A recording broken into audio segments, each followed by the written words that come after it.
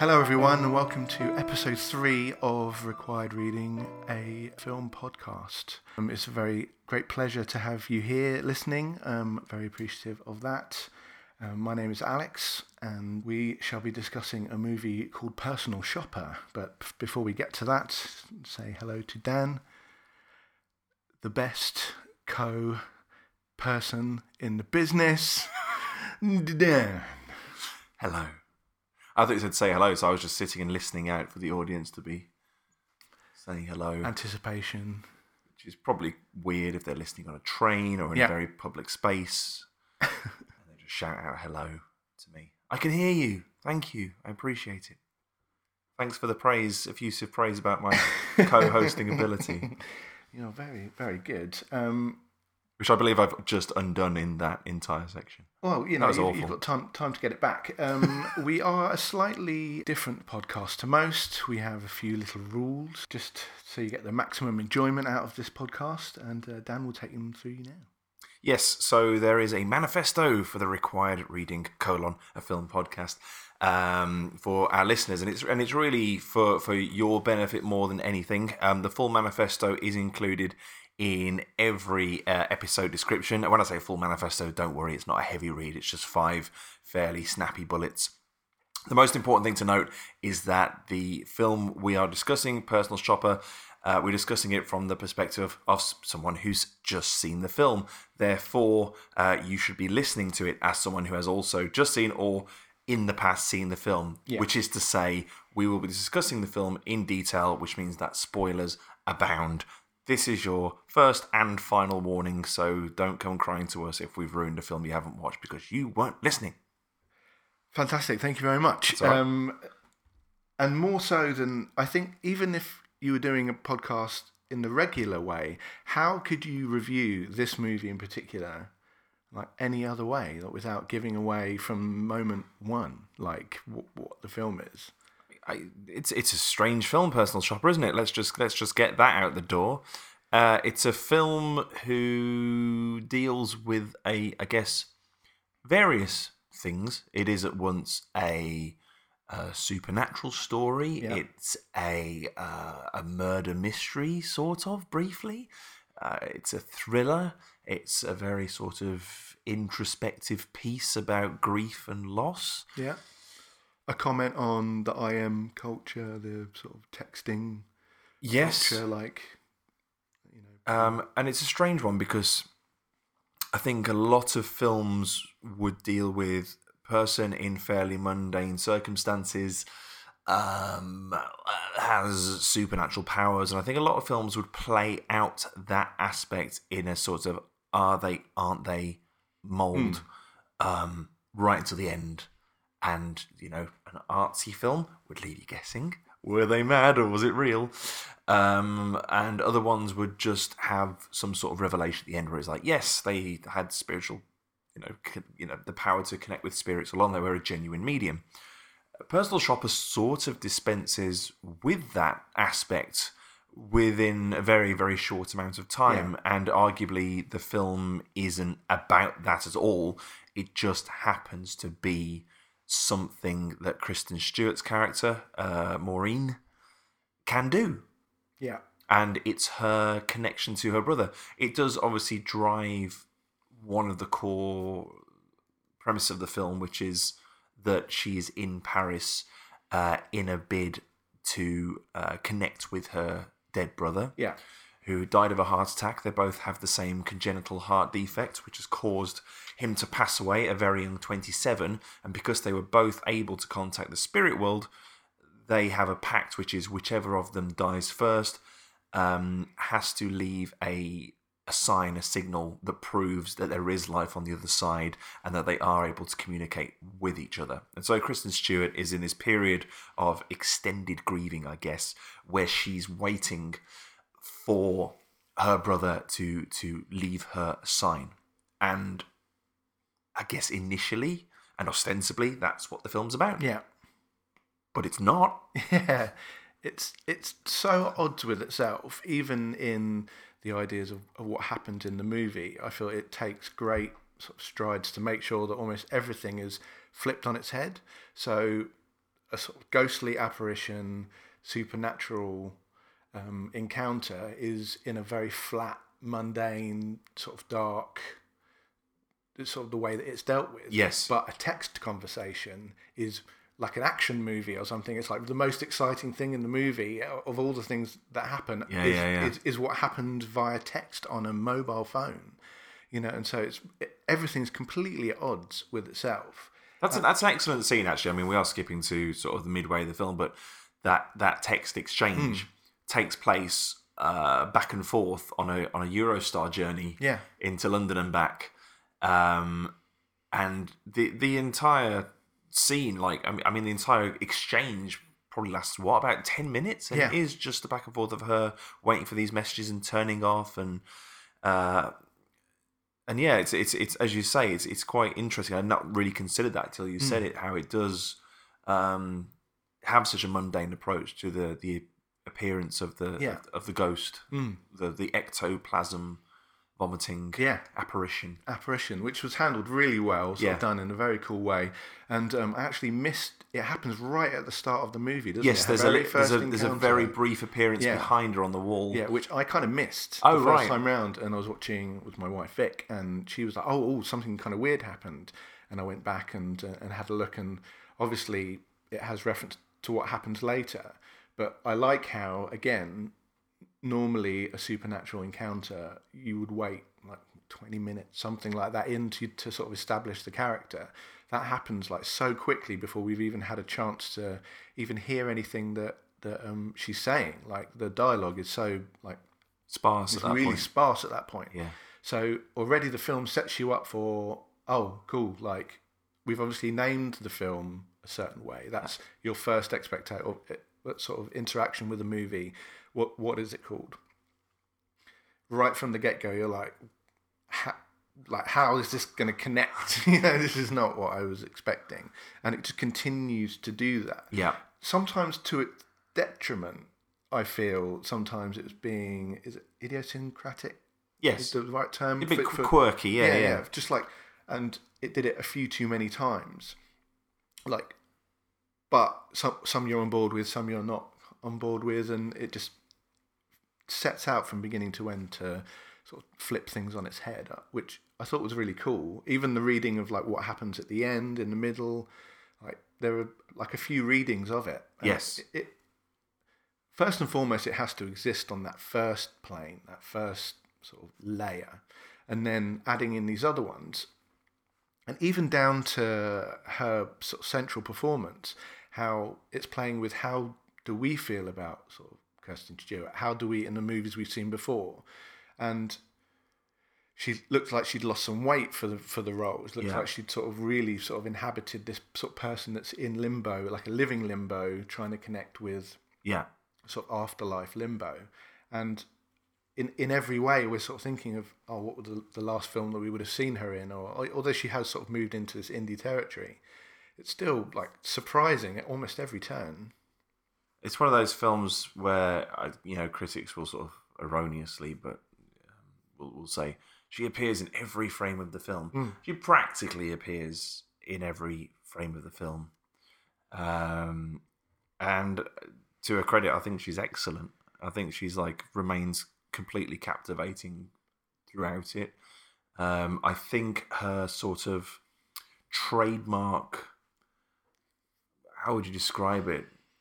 Her sort of almost po-facedness, I guess, her sort of single expression that everyone seems to mock her for, but she really runs the gamut of emotions in this, but there's clearly a lot of internal struggle on. She expresses that fantastically well. And it's peculiar what they do with her character. I just, you've got someone who's sort of clearly incredibly damaged by the loss of a brother, but she's also in a sort of professional limbo as well. She's clearly got these aspirations on the side of being an artist that she never really expresses. She just does these sketches in her own time, and but refuses to leave this role that she hates so much, that she finds so deeply shallow, which is obviously the personal shopper aspect of the title, going around buying all this or renting all of this incredible haute couture from various places, purchasing jewelry from Cartier, going to London specifically to get outfits for photo shoots, whatever, for this, incredible pain in the arse sort of mystery celebrity. We don't really know what she does apart from have some connections with a gorilla charity. Yeah. That's about all we ever find out about this other lady. But that other lady isn't important. It's sort of all of these things are just the kind of thrust of why Kristen Stewart's in Paris and why she's doing what she's doing, and she's recognised throughout by the people as being beautiful and having, I guess, the appearance of a celebrity or a supermodel, but sort of slumming it in what she does. And so, she's challenged by Kira, the name of the celebrity, Kira's soon-to-be ex-boyfriend. Yeah. She's challenged by the outgoing boyfriend, the person who is sort of challenging her on the phone, like, what does she want to be, a different person? Yeah. She replies, which turns out to be, maybe, we don't know, that ex-boyfriend. It could be, it could not be, because even that aspect is given a sort of ambiguity at a certain point in the film. And so we see her go through what we think might be a sort of almost Black Swanish transition into wearing her clothes, and feeling what it would be like to be in her position, to the point that she's wearing her clothes, masturbating in her bed, doing all these things where you think, oh, is it going to go a bit single white female? Is it going to go in sort of that direction? It doesn't really. It almost feels like that what she actually does is she tries that lifestyle because it's dangerous to her. It sort of fascinates her. It repulses her. She just wants to see what it's like for a day to spend it, in these outfits. She spends all of her time and effort, getting for other people, shopping for a relative pittance for the amount of shit she's putting up with, and obviously looking absolutely stunning in sort of these couture outfits that were clearly designed to fit her in the first place. And in many ways, it's Kristen Stewart in a role where she's really stripped back. Feels like she's largely makeup free. Her hair is usually sort of tousled or greased back or whatever. She is seen nude or semi-nude a few times, but it's never done in a way that feels exploitative or at all. Or sexualized at all. Like the first time we see her topless, she's actually having a scan for her heart condition, see if she's okay. And the second time is when she's getting changed into this couture outfit, and it's just what you do. It's not contrived nudity. It's just what you do in the circumstance. It works on sort of quite a few cool levels. It almost feels like this movie and was made for her in the way that it fits her natural unease, which she's brought to nearly everything she's done. It is one of her sort of star sort of move, is that kind of uneasiness, and that this movie is almost completely constructed for her to exist within, sort of similar to The Matrix and Keanu Reeves, who had that vacant, I don't know what I'm doing thing to his performances, and The Matrix is built around a guy that can do these things with a I don't know what's going on kind of thing. So it fits, and so that's why he's an acceptable actor in that movie, and sort of not in others. So that's what I really sort of found super interesting, is her being aware of sort of the strengths that she can bring to a role. As you say, when great pains are done for a lot of it to kind of uglify her up is wrong, but sort of, as you say, the hair and no makeup and those kind of things. But of course, the subtext is she looks fantastic in almost every sort of instance. Have you seen The Clouds of Sils Maria? No, not movie that came before. No. I've only very frustratingly watched a bit of it, but we started it like late, and then we're like, oh, we'll sort of cut this off and go to bed and we'll pick it up. But we sort of never picked it back up again. So I've seen like a third of it, effectively. It's really good. And it's similar to this, sort of her helping someone, but the dynamic is much more on the relationship between the two, whereas this is not really about that relationship at all. She's a sort of a MacGuffin or whatever, the celebrity person. We see her like once, really, like properly. She's moving into this period of doing stuff that works for her. They're not massive movies anymore. Obviously, after what happened with The Huntsman and the affair and that whole bit of it. And this is...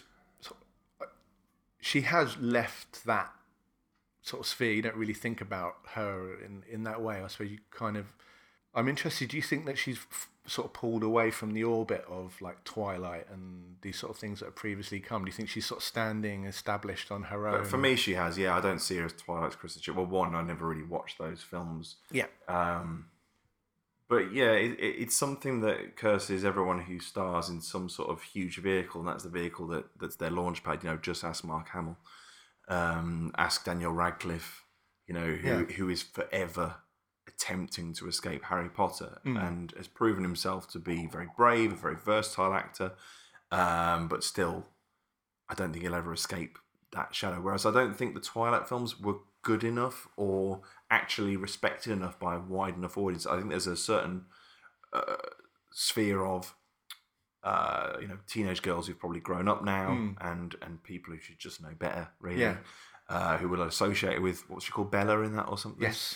As they did with Robert Pattinson, which was obviously one of the reasons we went with this or Good Times as our choice for this episode. It's like two people who are trying to get out of the shadow of some fairly awful films that they will forever be associated with. But no, I mean, this was very much Kristen Stewart, the actor, doing a very good role, which you say felt bespoke. I mean, ironically, for a film that is so much about couture in a way, it felt like it was a couture role for her, built from the ground up, because the director, I don't think the director would have had anyone else in mind for the role. It feels like he's in love with her slightly. The film is in love with her.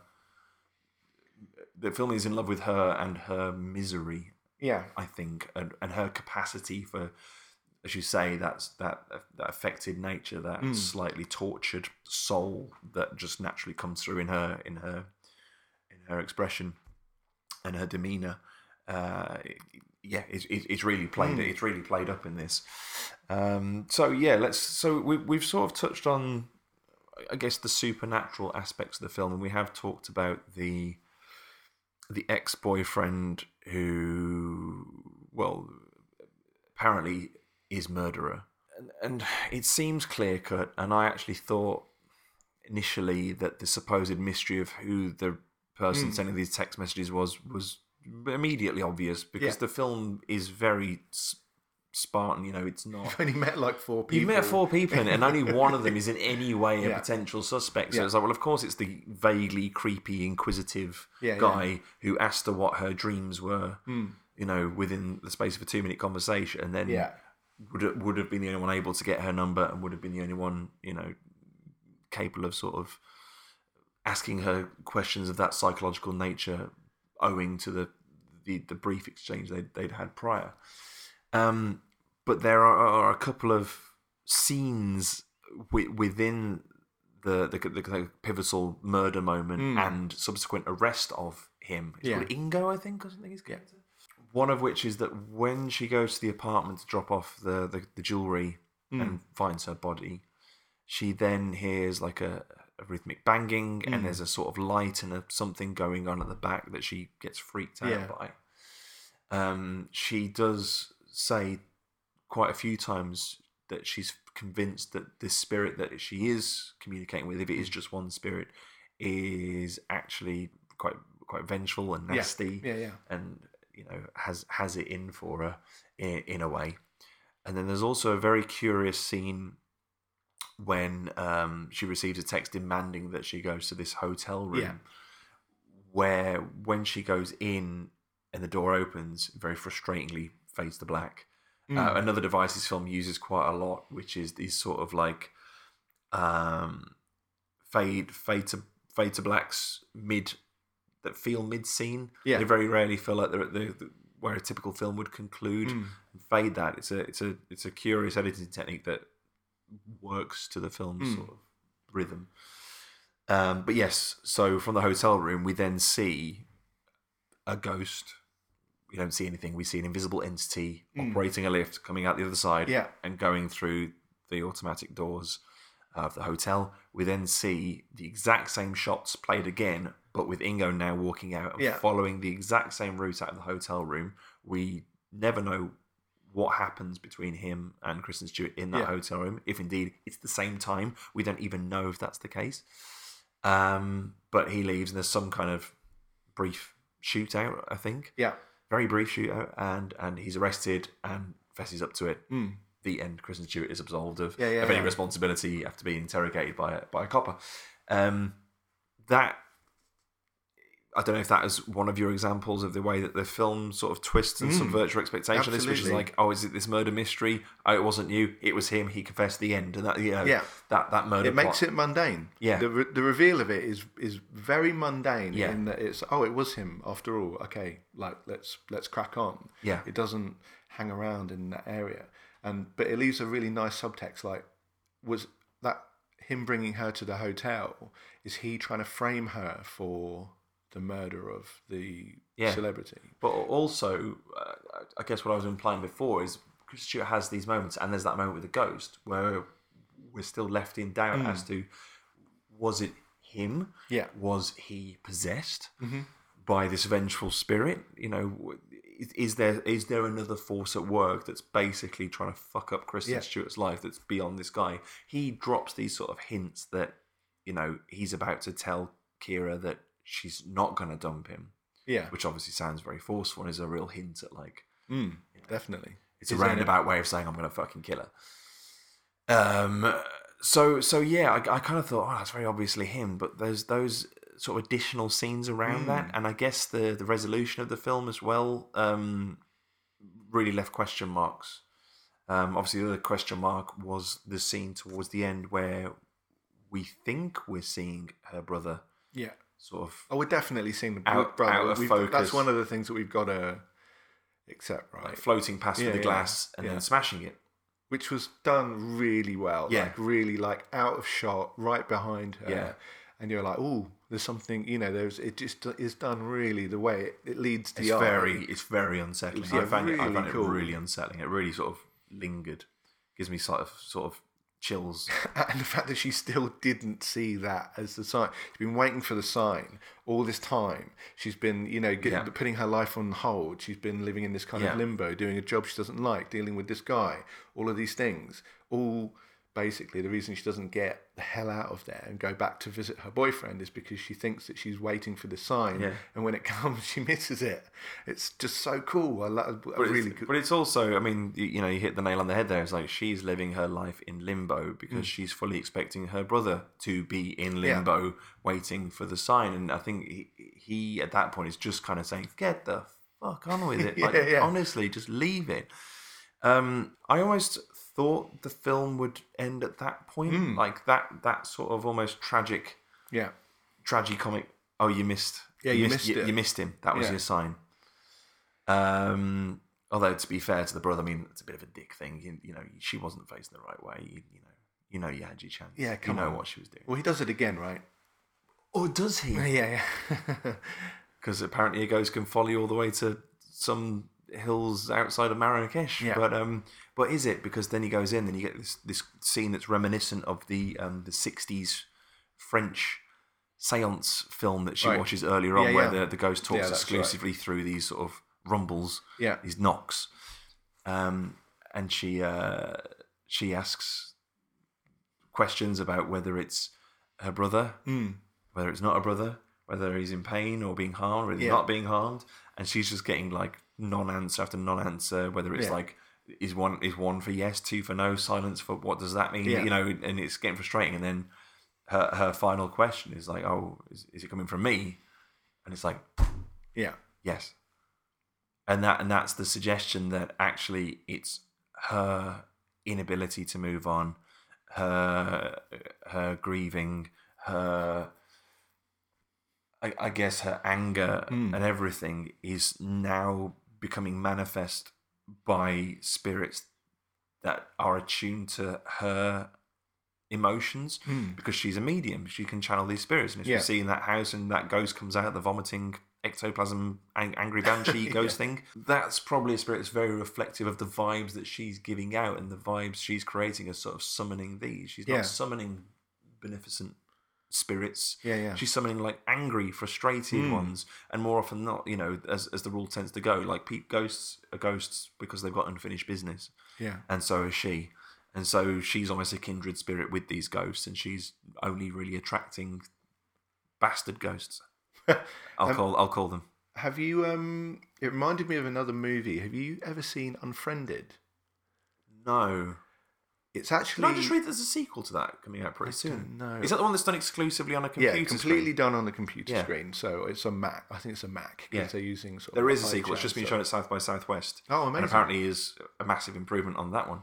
It's a real surprise movie, and the way that it links to this movie is through the use of text and the response and waiting, and it's a vocabulary that we are now all so familiar with. We use, you know, IM and chat all the time, and the way that it works with that, and like little things about.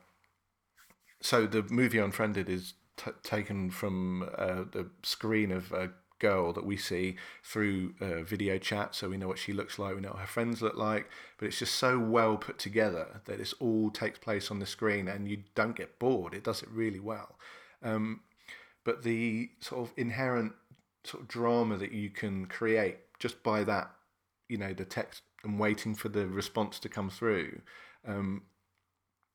playing with that, Unfriended did that really well. And the scene that really reminded me of that was the one in the hotel where she had turned her phone off, and then she's getting the sort of text come through. Oh, and it's like, I'm 5 minutes away. I'm on your landing. Oh, I'm on your landing, and that kind of stuff, and just the way that it manages to wrap up sort of this tension really, really quickly. It sort of reminded me of that film, and Unfriended is flawed more than this, but it reminded me of that, and I do recommend it. It's worth watching, and I'm definitely going to look out for the second one. And again, that would have that room in the hotel, you know, that would have been where a different film, I won't say a lesser film, because, you know, this isn't a horror film, but that would have really ramped up the tension. You know, you would have had the strings going full crescendo at that point as, you know, she looks at the door and stuff, and he doesn't really do that, and it sort of deflates. She just has a note that says "Go back to that hotel room," and does it really well. The other film that I thought it would be a good companion piece for this is a film I saw last year called A Ghost Story. Oh yeah, I haven't seen this. I was going to ask you with the Rooney Mara, Casey Affleck one, because the executions, obviously the story and the execution is quite different, but the central sort of theme of somebody dying and being unable to sort of let go and move on. It's sort of the counterpiece to this, whereas she's someone who's survived as one half of a close relationship and refuses to move on in her life. While I guess what we don't see is that her brother in the spirit world going, just fucking get on with it. Yeah. A Ghost Story is the opposite, in that you see the ghost sat there just observing for an incredibly long amount of time. I won't ruin it for when you watch it, but an incredibly long amount of time just watching and observing what's going on with his now widow and beyond. But it has that same sort of mournful sort of elegiac quality, where it's more about dealing with death expressed through the supernatural rather than it being a film about the supernatural. I think both those films share that, in that the supernatural element is taken as read, it's there, but it's no big revelation. It's not played for any sort of thrills or shocks or laughs or anything. It just happens to be part of that film's texture. Naughty Casey, eh? Yeah, I mean, to be fair, he does spend most of the film just stood under a white sheet. So, that's potentially that's potentially a way that more disgraced actors could find their way back in Hollywood, just completely, just as part of the furniture and not having any other interaction with the other actors. Well, in no way am I saying they connected the idea of starring Mel Gibson as a wardrobe. The time, Woody Allen is the hat stand. No, go on. The perceived time for people to allow someone to do something wrong, then sort of warm to the idea of them coming back. Sort of obviously, Kirsten Stewart obviously like cheated on. There was a big thing in at that time of the relationship that had kind of broken up.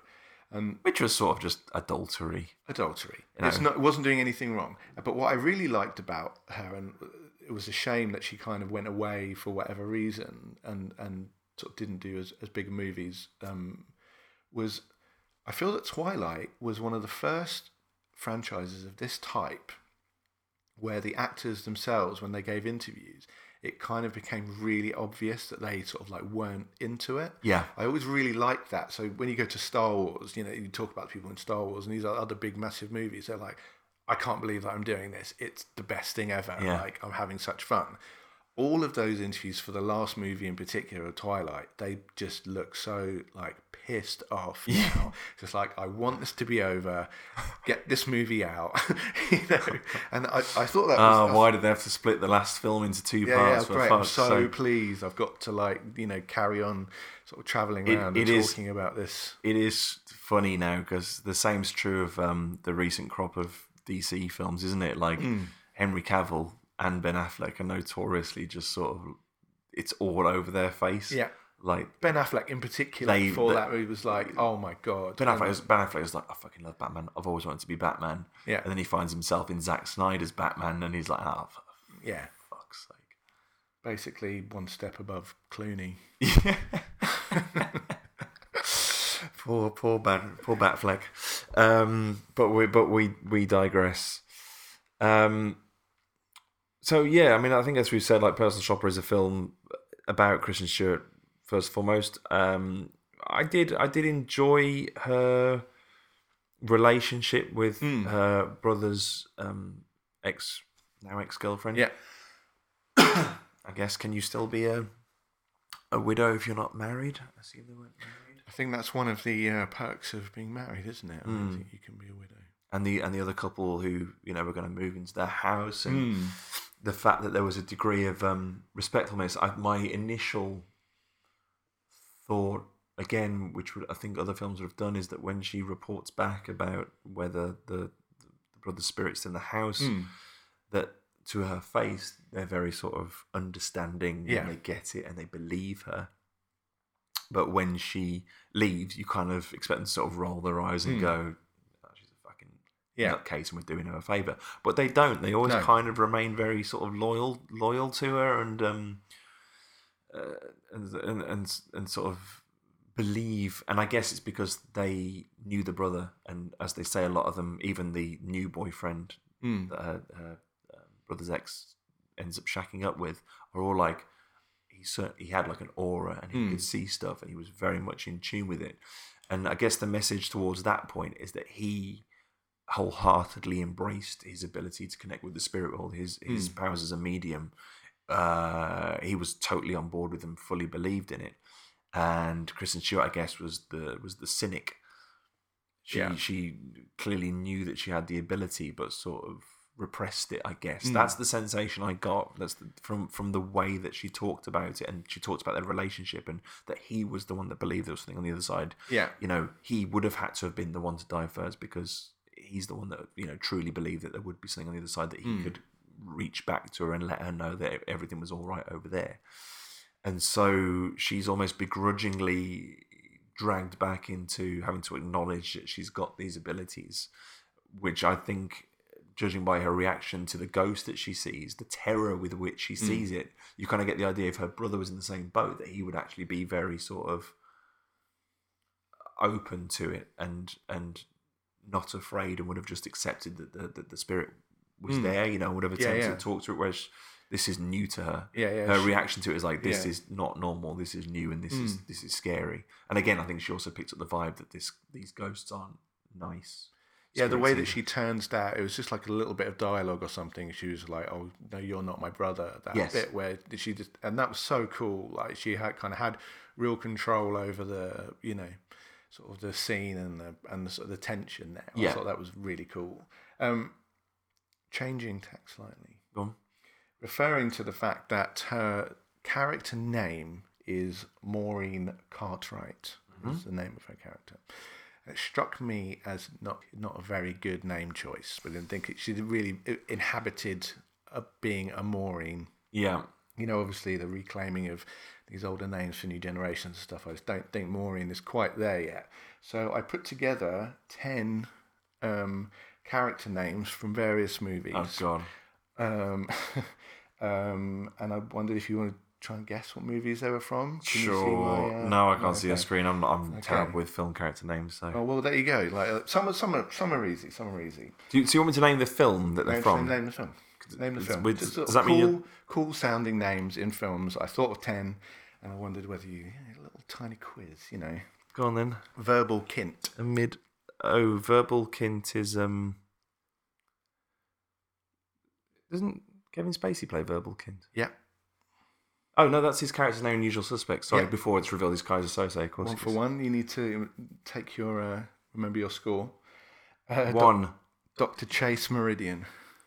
Oh, fuck! I know this one as well. Chase Meridian. Dr. Chase Meridian. Is it a James Bond film? No. Why do I know Dr. Chase Meridian? Can you give me the actor? Nicole Kidman. Oh, is it Batman Forever? Yeah. You get half points. Yeah, I've half had to points give if you I have to get the if you- actor- yeah, actor, okay, actress. Well, that works. Mr. Shh. This is a hard one, this one. Is it Crispin Glover's character? No. Oh no. Good guess, though. I thought it was the Charlie's Angels. Yeah, villain. that's a good guess. Mr. Oh no, give me a clue. Well, no, I'm not even massively sure they actually even say his name in the movie. That's why I Oh. thought it was quite funny. But it's Steve Buscemi plays his character. Oh. It doesn't say anything. No. It's in Things to Do in Denver When You're Dead. Oh, You ever seen God, that okay. movie? It's a good movie. A good name for a movie. 1.5. Santanico Pandemonium. Santanico Pandemonium. Is that Salma Hayek's character in From Dusk Till Dawn?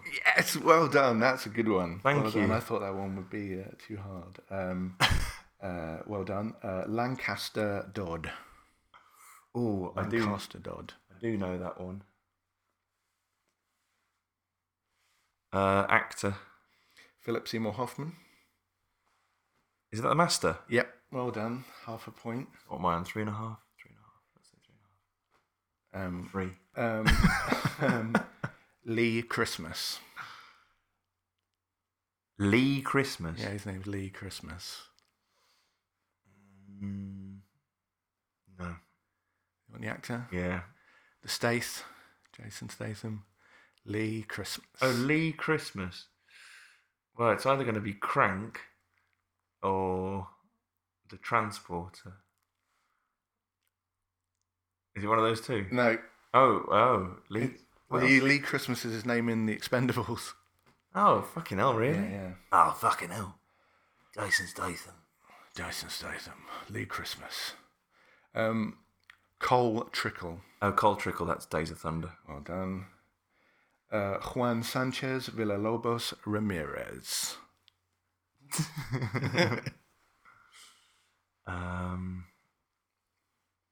I need a clue. It is Sean Connery. It's Juan Sean. Sanchez Villalobos Ramirez. How do I not know this? No. It's Highlander. It's the character in of course it Highlander. I thought you'd fucking get that is. one. Two more to go. Dickie Greenleaf. No. No, not Don't even, know that not even a one? Scooby. You don't want the actor. I'll give me the actor. I don't. Jude Law. Dick Greenleaf. Dickie Greenleaf. Dickie Greenleaf. Yeah. It's a good name, isn't it? Yeah. Wasn't his character's name in AI? No. Dickie, what else has he been in? There's the thing with Jude Law. Yeah, he plays a lot of films where he is mistaken for another actor. Yeah. Gattaca, it's Ethan Hawke, and in this movie, it's Matt Damon. Oh, is it Ripley? Yeah, talented Mr. Ripley. Yeah. And finally... Basically a quarter for the amount you pushed me into that one. And last, Pollux Troy. Pollux Troy, I thought you were going to do that one. It's Face Off. Yeah, well done. So It's a good name. Pollux Troy, it's great. That's for some reason I knew that was going to be on the list. But, Oh, really? Is yeah. I'm so obvious. No. It's a great name. It's such a great name. That's Cage's character, though, isn't it?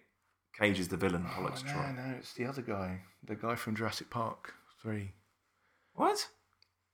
In Face Off? Yeah, Castor Troy is... Oh, sorry, yes, Castor Troy is his name. Pollux Troy is the brother. The brother. Yes, sorry, you're right. Both names are great. Both names are great. Anyway, that's the end of my ridiculous name quiz. 5 1/4, I think that that's was. pretty good. That's strong. That's all right. Good quiz, good mid-discussion. Yeah, mid-discussion. Trivia deviation. Yeah. Going back to the director, writer, Olivier Assayas. Okay. Obviously worked with her on the movie before. And I was just kind of thinking about the role of like the writer-director now. And I wonder whether now we're in an age where it doesn't have the same sort of cachet as it used to. Like writer-director, almost now you're kind of thinking, like, have they sort of bitten off more than they can chew? Like, why, why we're not as sort of sold by it as we were in like the Tarantino days, where like, oh, writer-director, like Robert Rodriguez, oh my God, he's a writer-director, and then you sort of start realizing that maybe just stick to one or the other, and I think now that almost like not the lowest point, but this guy, the dialogue is great. The sense of, the context of the movie that he wrote, so he knows how to film it. It really feels like they go hand in hand. I'm not sure that you could have anyone but a writer-director do this. I just really respect that, that this movie is made in that way. I know there are a lot of others. Yeah, it's a film that feels like, as we say, that it was almost like written from the ground up for Kristen Stewart, and so he must have had a picture already in his head of what the film was going to be when he was doing it. I don't know if it doesn't quite have the same cachet as you say.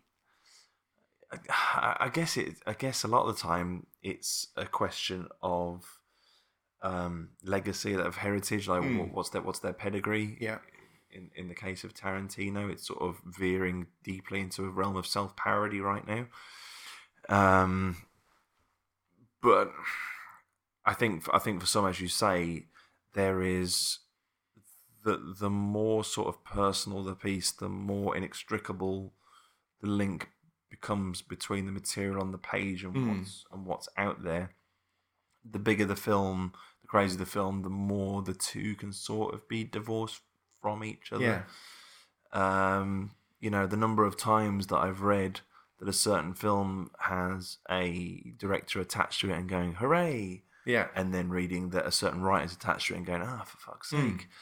Because it is all the writing. I mean, it's one of those strange... Although, curiously, we always seem to bring up Star Wars in every single one, but the last couple have almost... Yeah, not including Rogue One, but I mean the last two trilogy have basically been at least co-written and directed by the same person. Yeah. Which is quite interesting. They've made a conscious effort to make them more indie movie-like, haven't they? I mean, JJ is established at doing both. Yeah. But Ryan Johnson seems to have come on with the proviso that he's able to make it in the way that he has done his other movies. Yeah, it's like Brick, Looper, Brothers Bloom. They've all been I haven't seen that one. Entirely his sort of work. So. Yeah, I don't know. I think there are circumstances where it really benefits the two to be separate. but only on the basis that most people who are script writers aren't great directors, and vice versa. Some people are just blessed with the ability to be great at both. Some are very good at one, try their hand at another, and turn out to be not particularly adept. I believe Aaron Sorkin's most recent film, which escapes me right now, the Jessica Chastain one about gambling, Molly's Game. Yes. Most reviews have said that while his dialogue still is Sorkin-esque, I don't know, you can be Sorkin-esque when you are Sorkin, but it has that Sorkin-y quality to it. But his direction by comparison is actually quite flat and boring, and it just shows that sometimes you need someone to elevate the written material to just help it sparkle. And there's also, speaking as someone who writes a lot as a living, you need someone who also isn't so vain that they feel like they're the only person that can really do justice to it. One classic example for me, even though I don't necessarily think he was directly involved in it, is when Stephen King sort of really dismissed Kubrick's interpretation of The Shining. Then they developed this sort of TV miniseries part, which is a way more sort of literal translation of his novel. That totally had his blessing. What are your feelings on that TV show? As a quick aside, I'm not a big fan. No, not good. And that's the problem, because someone like Stephen King knows what works on the page, but doesn't have an intimate understanding of what works. Well, Maximum Overdrive. It's not the thing that translates that well, because visual storytelling is an art unto itself, and it's one thing to just take the written word and slap it on the screen. But there's so much that you have to convey that you can't do in the written word, that has to be done through so many aspects of framing and the environment and lighting and all these things that someone writing it won't always be considering. In this case, in the case of Personal Shopper, you've got someone who really has the best of both worlds, who writes really good sparse dialogue, dual language as well. I don't know if the English parts were translated on his behalf or whatever, but it doesn't necessarily feel like a foreigner's dialogue, no, definitely translated to English. It feels naturalistic on both sides. It just so happens to be someone who can also really fucking direct a film as well. An author doesn't have any limits. He just writes as much as he needs to, and he devotes as much time as he needs to character development or just general description. And so much of that has to be carved out and turned into this lean sort of product. One of my all-time favorite films, Akira, is adapted for the screen by Katsuhiro Otomo, who wrote the manga. The manga stretches to thousands of pages. It features characters and events that don't exist in the film. Key characters. So a character called Lady Miyako in the manga is actually one of the test subjects. In the anime, she's just seen briefly as a sort of religious cult figure who slides to their death when Tetsuo destroys a bridge. There's a character who I can't remember their name, is this burly lady who plays a real sort of pivotal part in the film, who isn't in the film at all. In the manga, Akira actually comes back to life and is worshipped as a boy, and Tetsuo is a sort of right-hand man. In the film, he's just a jar of bits and organs that were left over after they finished experimenting on him, but still, full of psychic power. That's the perfect example of someone who knows the limits of the medium they're working in, and that's how it should be. It's to never be so precious about the specifics of your story. It's to identify the elements of your story that make it so strong, that make it so memorable. To pick out the characters without whom the story could no longer proceed along the same track. Akira is a great example of that. If you read the two side by side, core structure is the same. The Right. events are by and large the That's really same. interesting. And once they chop out all those other elements, it's still a very efficient story that tells pretty much the same story. So when Kubrick did that with the Shining, he did it exactly right. Yeah. He took everything that made The Shining, Incredible. the story, great, and then added everything he knows about the visual language, about the language of cinema, Yeah. and turned it into, and about great performances, Great casting. fundamentally, in great casting. 3-4 people in the whole thing, and everyone is AAA. And something else, something else Stephen King doesn't appreciate. That's it. So yes, I think writer director is it's a very double-edged sword. It's a double-edged sword. It's it could be the hallmark of confidence, but it could also be the hallmark of arrogance. Can I just tell you my favourite Stephen King story? It's really short. So he's obviously a alcoholic periods of his life. Yes. He maintains that he doesn't remember writing Cujo. It's like it was written in sort of some deep funk of alcoholism, and when he surfaces, his head comes back above the clouds. It's like, oh, fucking hell, I've written Cujo. I wish I could be that prolific. Yeah, that would be so good. He's so enviably prolific and creative that it just bothers me that that he could be in an alcoholic stupor and still put something out. Like if I could even write something like Cujo in my lifetime, I'd be delighted. But back to another writer-director, we referred to him before, Quentin Tarantino, and bringing back another thread that we were talking about naughty Casey Affleck being naughty. Yeah. Isn't it funny, the Tarantino thing, where it does feel as though everyone's sort of gone out of their way to try and see whether the Uma thing wasn't quite his fault and shouldn't have been lumped in with the Harvey Weinstein thing. Yeah. And then he just goes and gives this interview about Polanski, really soon afterward. You would have thought there would be someone around him just like, shut your hey Quentin, how about mate. you just just for once, just be cool, man. And then he sort of comes out with sort of frank, ridiculous remarks. I mean, and I'm a Quentin apologist, but that last bit about that whole Polanski thing is like, what are you talking about? Come on, man. But this is what I mean about him sort of veering into self-parody. I think he's lost a lot of what's the phrase? Self-awareness. I think he's really lost self. I think he had it to a degree in his earlier films, and even his sort of cameos, in his appearances were kind of forgivable. You were like, okay, he just wants to be in his films. That's fine.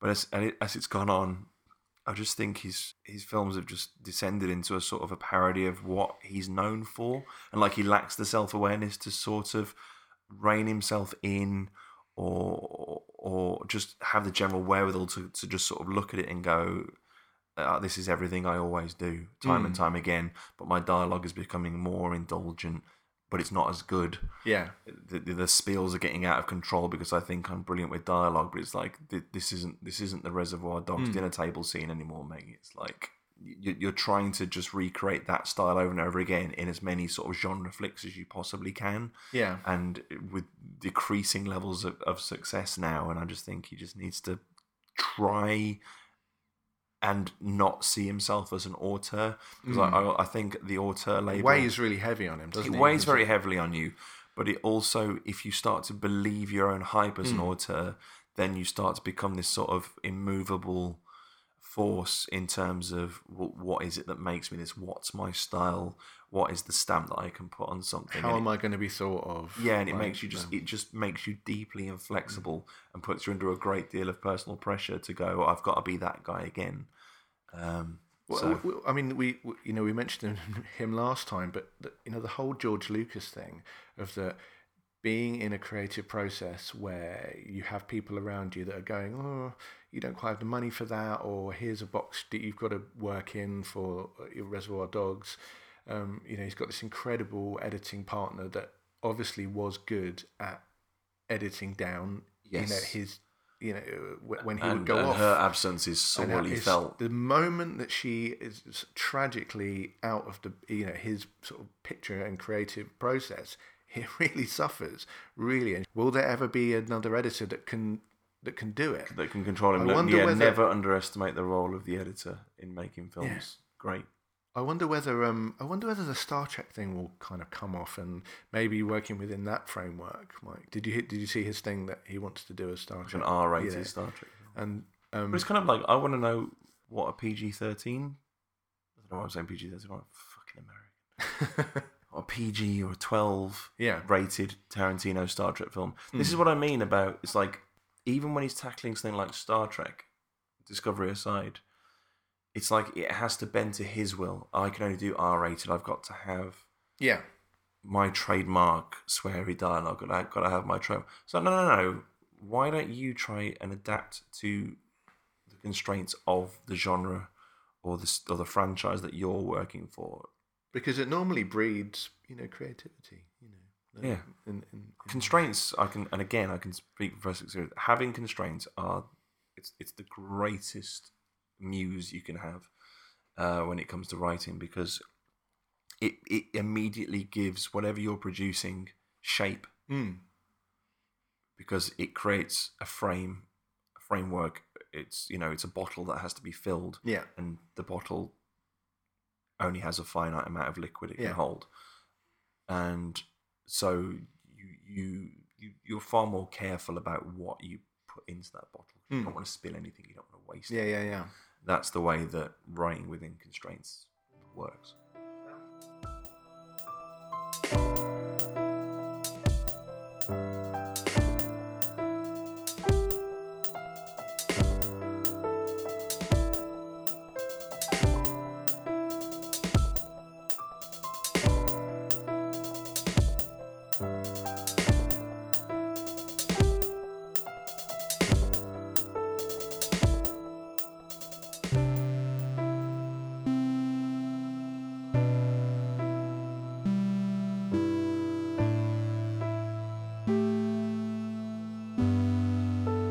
Wow, we are going off on some tangents. Yes, excellent. I love it.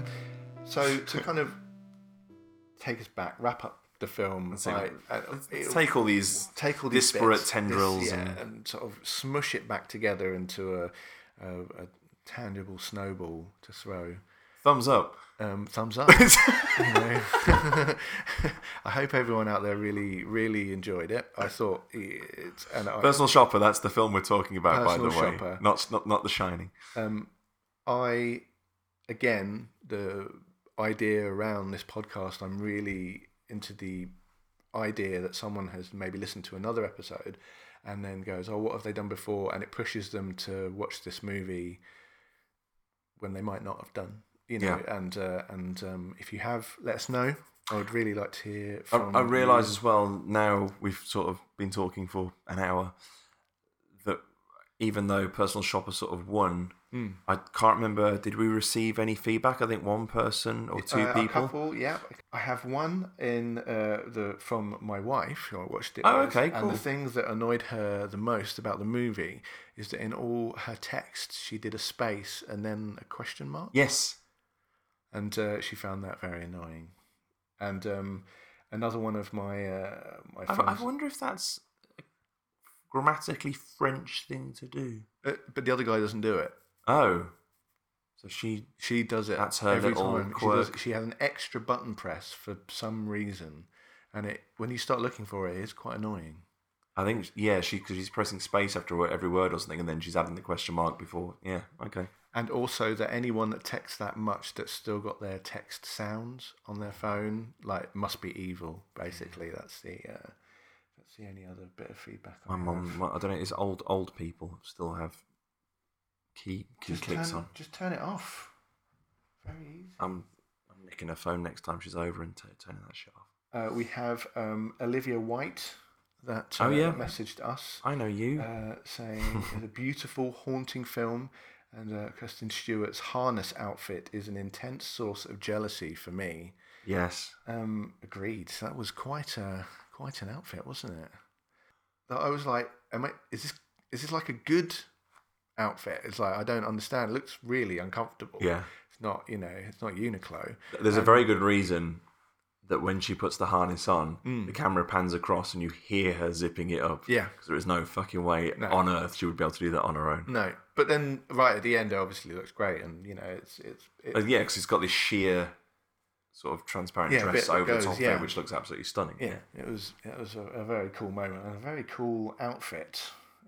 My limited skills at rating outfits, very good outfit. Would wear again.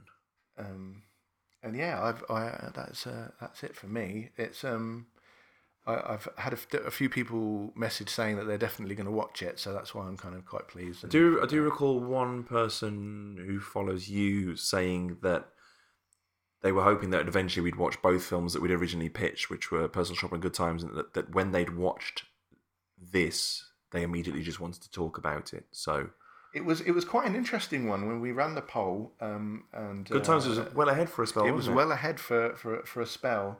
And then a few people were messaging us and messaging me and going, "Oh, actually, Personal Shopper's going to be, should be a cool one." And I was kind of annoyed, and although nothing stops me watching the other one, I'm really pleased that I got round to watching this. Yeah. And I'm definitely going to go back and watch the Clouds of Sils Maria. Yeah. Sils Maria. Yeah. I mean, this is another one of those films that I watched it alone last night, and it's not the kind of film I would have typically gone, I'm going to eat my dinner, just flick on, quite a ponderous story of grief and loss with, supernatural elements and the odd bloody murder. But I'm glad I did. I thought it was going to be a mumblecore movie about a girl, like Lost in Translation or something like that. That was my feeling going in, and I try not to watch trailers if I know that we're going to do a podcast about it. So again, right from the start, I was like, okay. Yeah, I steered entirely clear of anything. I did know that it had supernatural elements to it. That's about all I knew about the film. But beyond that, I was going in completely dark, and I thoroughly enjoyed it as a result. I'm trying to do that more. I have a tendency, I think, as a lot of us do, is to overread about films. And as you say, you watch trailers, you go, well, that bit hasn't happened yet, which removes all sorts of drama and peril and whatever else you're supposed to experience, and even laughs that you're supposed to experience during a film. So I think where possible with films that we watch down the line. On this, I am going to try and just not read a single thing. I'm actually very glad, because I did go back and obviously read a few reviews after watching the film. Yeah. And so many of them just, to return to your very, very early point, is like, how do you talk about a film like Personal Shopper without sort of going into too much detail about it? And it comes down to the ego of the person and how much they, put their self-importance on the review as well. Like, it is a sort of inherent problem. Yeah, but it's a very tricky film to discuss without being able to sort of talk about the events. You can talk about how well shot it is, how chilling it is at moments, how enigmatic it is at moments, how tense, how brilliant the central performance is. But yeah, you really would have to steer clear of pretty much everything that happens. This is not a film for which really, I guess, spoilers would matter. You could tell someone the events of the film and they still wouldn't really be any the wiser. Yeah, because it is so much down to the tone of it. And talk of inherent problems is that when you've got Netflix and you've got Amazon, the times that you'll go, oh yeah, well, remember to watch that, and you may put it in a watch list, and you just never get around to it again. And that this is another film, obviously, because of the mundane title and what they're trying to set themselves out to do. It is a film that for me would have been a prime. I'm just going to go buy this. Another one for me is Kill List. Yes, you've seen that, right? Yeah, I've got it on my thing, and I go buy it every time and go, oh yeah, I'll get around to watching that, and or like. Man, talking of films with weird, ambiguous endings, man. Kill List, what a film! No spoilers, man. No spoilers. No. I'm a big Ben Wheatley fan. So yeah. So it's a film I'm glad I watched. That's my basic summary. Is that I thought it was, as I said, it was just deeply original. It's just, if there's one word I'm going to level at it was just original. I think it had a lot of strange flourishes throughout it, just in terms of the way it was edited and the way it was shot and the way that events transpired. It was just all sort of very unique. It was all sort of very unique. Just end it there. Full stop. Full stop. Before we wrap up, it's the first podcast that will come out since the Oscars. Mm-hmm. So I thought just quickly talk about that, because we've had a conversation before here about The Shape of Water winning Best Picture and Best Director, but Best Picture in particular, and the idea of that is so difficult to sort of taking away the, first and foremost, The Shape of Water is a very suitable title for the process of voting anything the best. Yeah. But if you believe that something that wins Best Picture gets a sort of more of a spotlight and more people go to see it, so that's the value of it effectively. I was really pleased that more people are going to see Shape of Water than they normally would. That's why I think it's kind of a win. And I went back and I looked at the last 5 Best Picture winners, and they actually pretty much for the last 5 years haven't been anywhere near my sort of favourite film of that year. So we've got Shape of Water, that's kind of an exception. I really did like it. Moonlight, very good movie, not haven't seen my favourite. Spotlight, I found quite difficult to watch, but yeah, okay, it was pretty good. Birdman, which I really did enjoy. I did like Birdman a lot. And 12 Years a Slave, which means it beat of those, it's not quite respective years, but The Wolf of Wall Street, which I loved, Arrival, Mad Max, Fury Road, amazing, and Manchester by the Sea. All of those movies to me were better movies in that kind of side of it.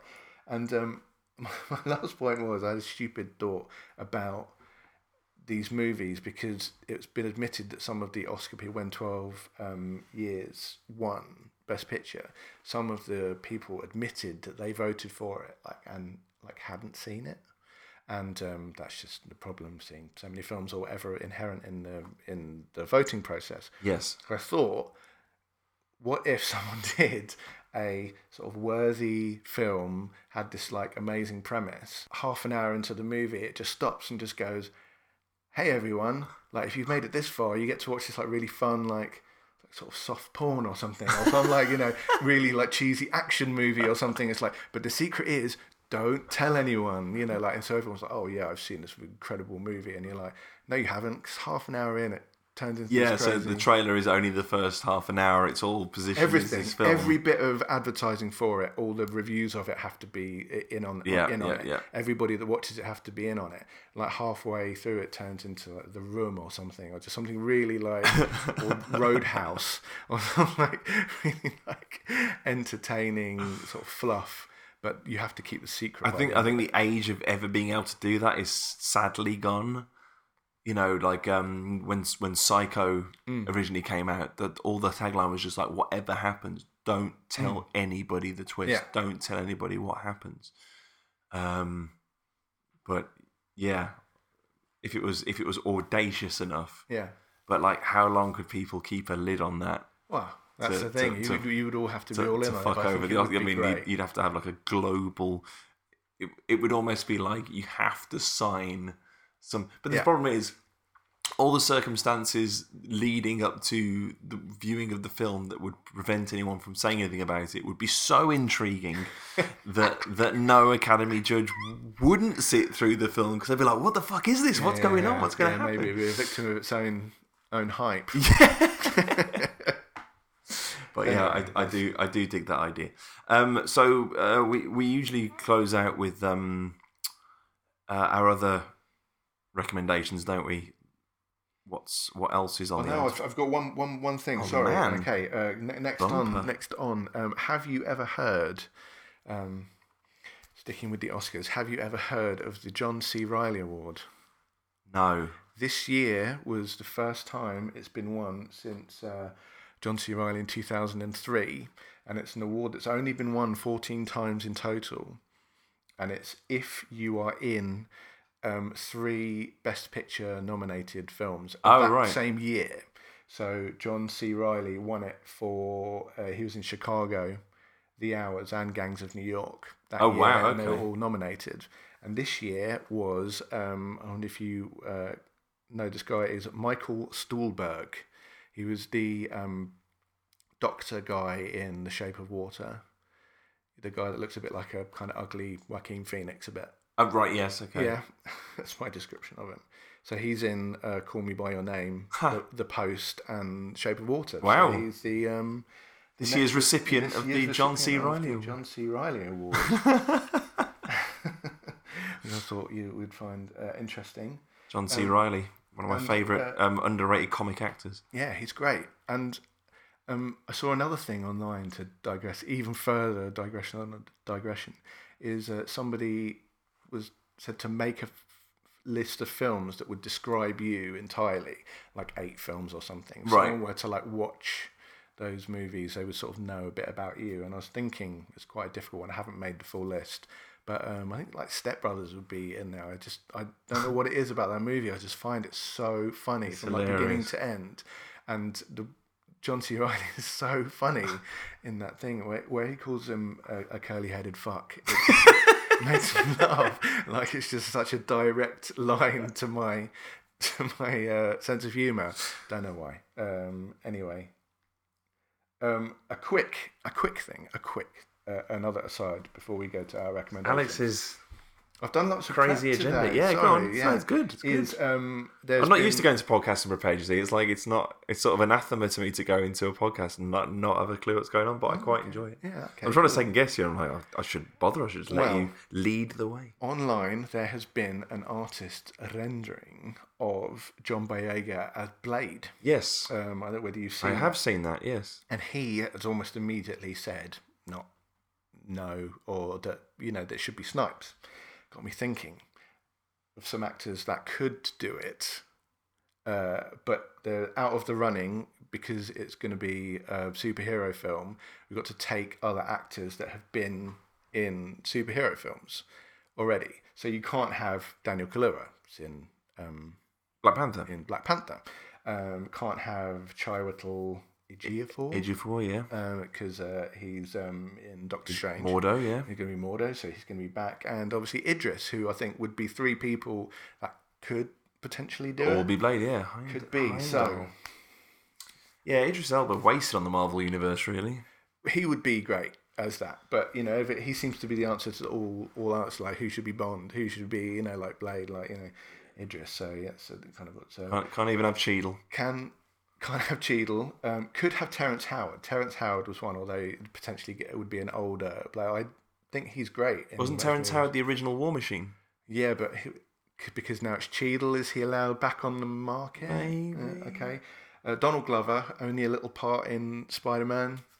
Yeah, but he's kind of critical because he's Miles Morales' uncle, is it? Or cousin? Miles Morales is the other Spider-Man. There's a black Spider-Man called Miles Morales, and he is the Spider-Man in the upcoming animated Spider-Man film. I don't know if you've seen the trailer for that. No. And the multiverse one, the Spider-Verse. It looks fucking brilliant. Really cool art style. So, so we can't have him. Can't have Glover. He's in his own way a sort of pivotal part of that universe. My sort of bromance with him cannot continue for this, but at least I've got him in. It's quite a difficult list to come up with. LeBron James, kind of stupid, but he was very good in Trainwreck. Yeah, that's what I was thinking. I mean, is he too tall to be Blade? Yeah, I don't think Blade's lanky, is he? No, he would be like this towering. No. I've got a few. There's O'Shea Jackson Jr., who I thought was really good. Yeah, he was in the Straight Outta Compton. NWA movie. Yep. So he's one of my who could be into it. I thought he was very good. Had a good power to him. And then I have some older actors. That is it. Gary Dowden, the guy that was in the worst. Well, no, depending on your view, Alien Resurrection. The guy with the dreads. That was in CSI. Yes. Yeah. He's getting on a little bit. But he potentially, I quite liked him in. He was one of the bits I did like about Resurrection. Yeah, I thought he was quite good. Is Will Smith too old? Yes, I would not have Will Smith as Blade. That would suck. No, that would suck. Yeah, that would absolutely suck. Yeah, and then obviously Will Smith being too old. Gary Dowden is also 48. And Wesley Snipes is 55, so unless they do old Blade, blimey. I'm sure there are other actors, but yeah, there's a few that I. Of course, right. Yeah, I'm just trying to think like what I've watched recently that has any strong sort of central performances from black actors. Particular energy. What about Omar from The Wire? What's his name? Michael something. Michael K. Williams. Nah, he wouldn't work. No, he wouldn't work either. The guy who played Marlo Stanfield, though, he might be. Jamie Hector. Yeah, he could be Blade. Yeah, that's your. No, he couldn't. I think LeBron. Is our choice. LeBron. Oh no. O'Shea Jackson. So hang on. Why has John Boyega ruled himself out of it? Because he says he's attached to a character. I think the rumor is that he's attached to someone. And they asked him about Green Lantern, and he laughed it off. And asked him about Blade, and he said, "No, I can only see Snipes doing it." Oh, really? So it could be deflection, could be whatever, but it just kind of got me thinking about, Oh, shit. So the other guy I was going to suggest, who was also Straight Outta Compton who I liked, was Corey Hawkins, who played Dr. Dre. Right. He was in Kong Skull Island, but it turns out he was in fucking Iron Man 3. He was just some random guy. Navy operative. You could do it. You can have random guy. Yeah, you can't have a sort of if Chris Evans can fly about the place, he's the exception. Yeah. No, he was. No, he's also. But he was in 24 Legacy as well. Yeah, he's good. Yeah. I could actually see him as Blade. I'm going to say Corey Hawkins. He's my pick. Very nice. And yes, now this is the section of the show where we talk about maybe another little to watch item. Do you have yours this week? Yes, I'm still going through my archive of stuff I've watched. This time it's a show called The Marvelous Mrs. Maisel. Okay. On Amazon. Right. Which is it's a sort of dramedy series about a very well-to-do Jewish lady who's ostensibly in a very happy marriage in the 50s with her sort of almost stereotypically uptight and screwy sort of family. And then various events conspire to send her perfect life crashing down around her. And she basically discovers one night in a drunken state that she's a natural-born stand-up comic. Right. But her material is at complete odds with her prim and proper appearance. She's got an absolutely foul mouth, and basically it's her material accidentally, because she didn't know she was doing stand-up at the time, is basically autobiographical. It's just her talking about how shit her life is, but she gets the audience in fits. She gets spotted by a very grumpy owner of the club that she's at, who's played by Alex Borstein, better known as the voice of Lois in Family Guy, I believe. Who is also great as an incredibly fucking crotchety. I'm assuming she's playing a very butch lesbian. I'm not going to make any aspersions, but because it's the 50s, everyone thinks she's a man and calls her, thinks she's a boy and all this stuff. That's always sort of played. And it's really about her trying to come to terms with the fact that she is a naturally gifted comic talent. That's completely at odds with the expectations of her family, because she's a mother of two, There's a certain expectation because it's all about, being part of the Jewish community and being seen in a particular way. It's got loads of amazing supporting turns. Her dad is brilliant. Tony Shalhoub plays her father. Right. He's really good. I don't want to mispronounce her name. The girl who plays Midge Maisel, Rachel Brosnahan. Nice. Is excellent when she does get into her swing. When she does the stand-up parts, is fantastic. I've already mentioned Alex Borstein. Kevin Pollak's in there as her sort of on-off ex-husband's dad as well. He's the best I've seen him for absolutely years. It's also the only thing I've seen him for years as well. And also because there's a sort of crossover into the real world of like New York stand-up. A guy called Luke Kirby plays Lenny Bruce. Oh, right. Who plays a kind of a pivotal part in helping her become a comic, and he plays him really well, just really fucking smooth.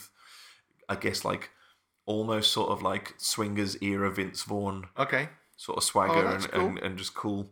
And it's great. It's just a really nice kind of period piece that deals with a really unexpected topic and really deals with issues of class and race and also just the rise of the sort of alternative comedy scene. And as someone who's a massive fan of stand-up comedy, it was a really great show for me. Speaking of stand-up comedy, I'm going to have another quick one. Have you seen Tambourine? Yes, the Chris Rock special. Yes. What do you think? I actually wasn't enamored with it.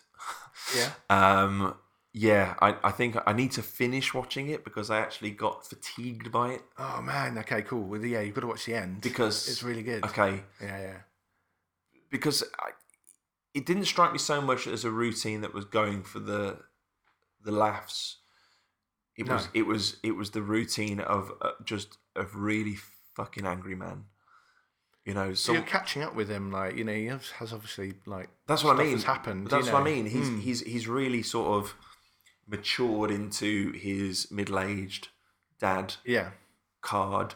Let's go back to the naughty people thing. Louis C.K. He's someone I think does a very good job of not being romantic about having kids, or whoever let having kids new to his material.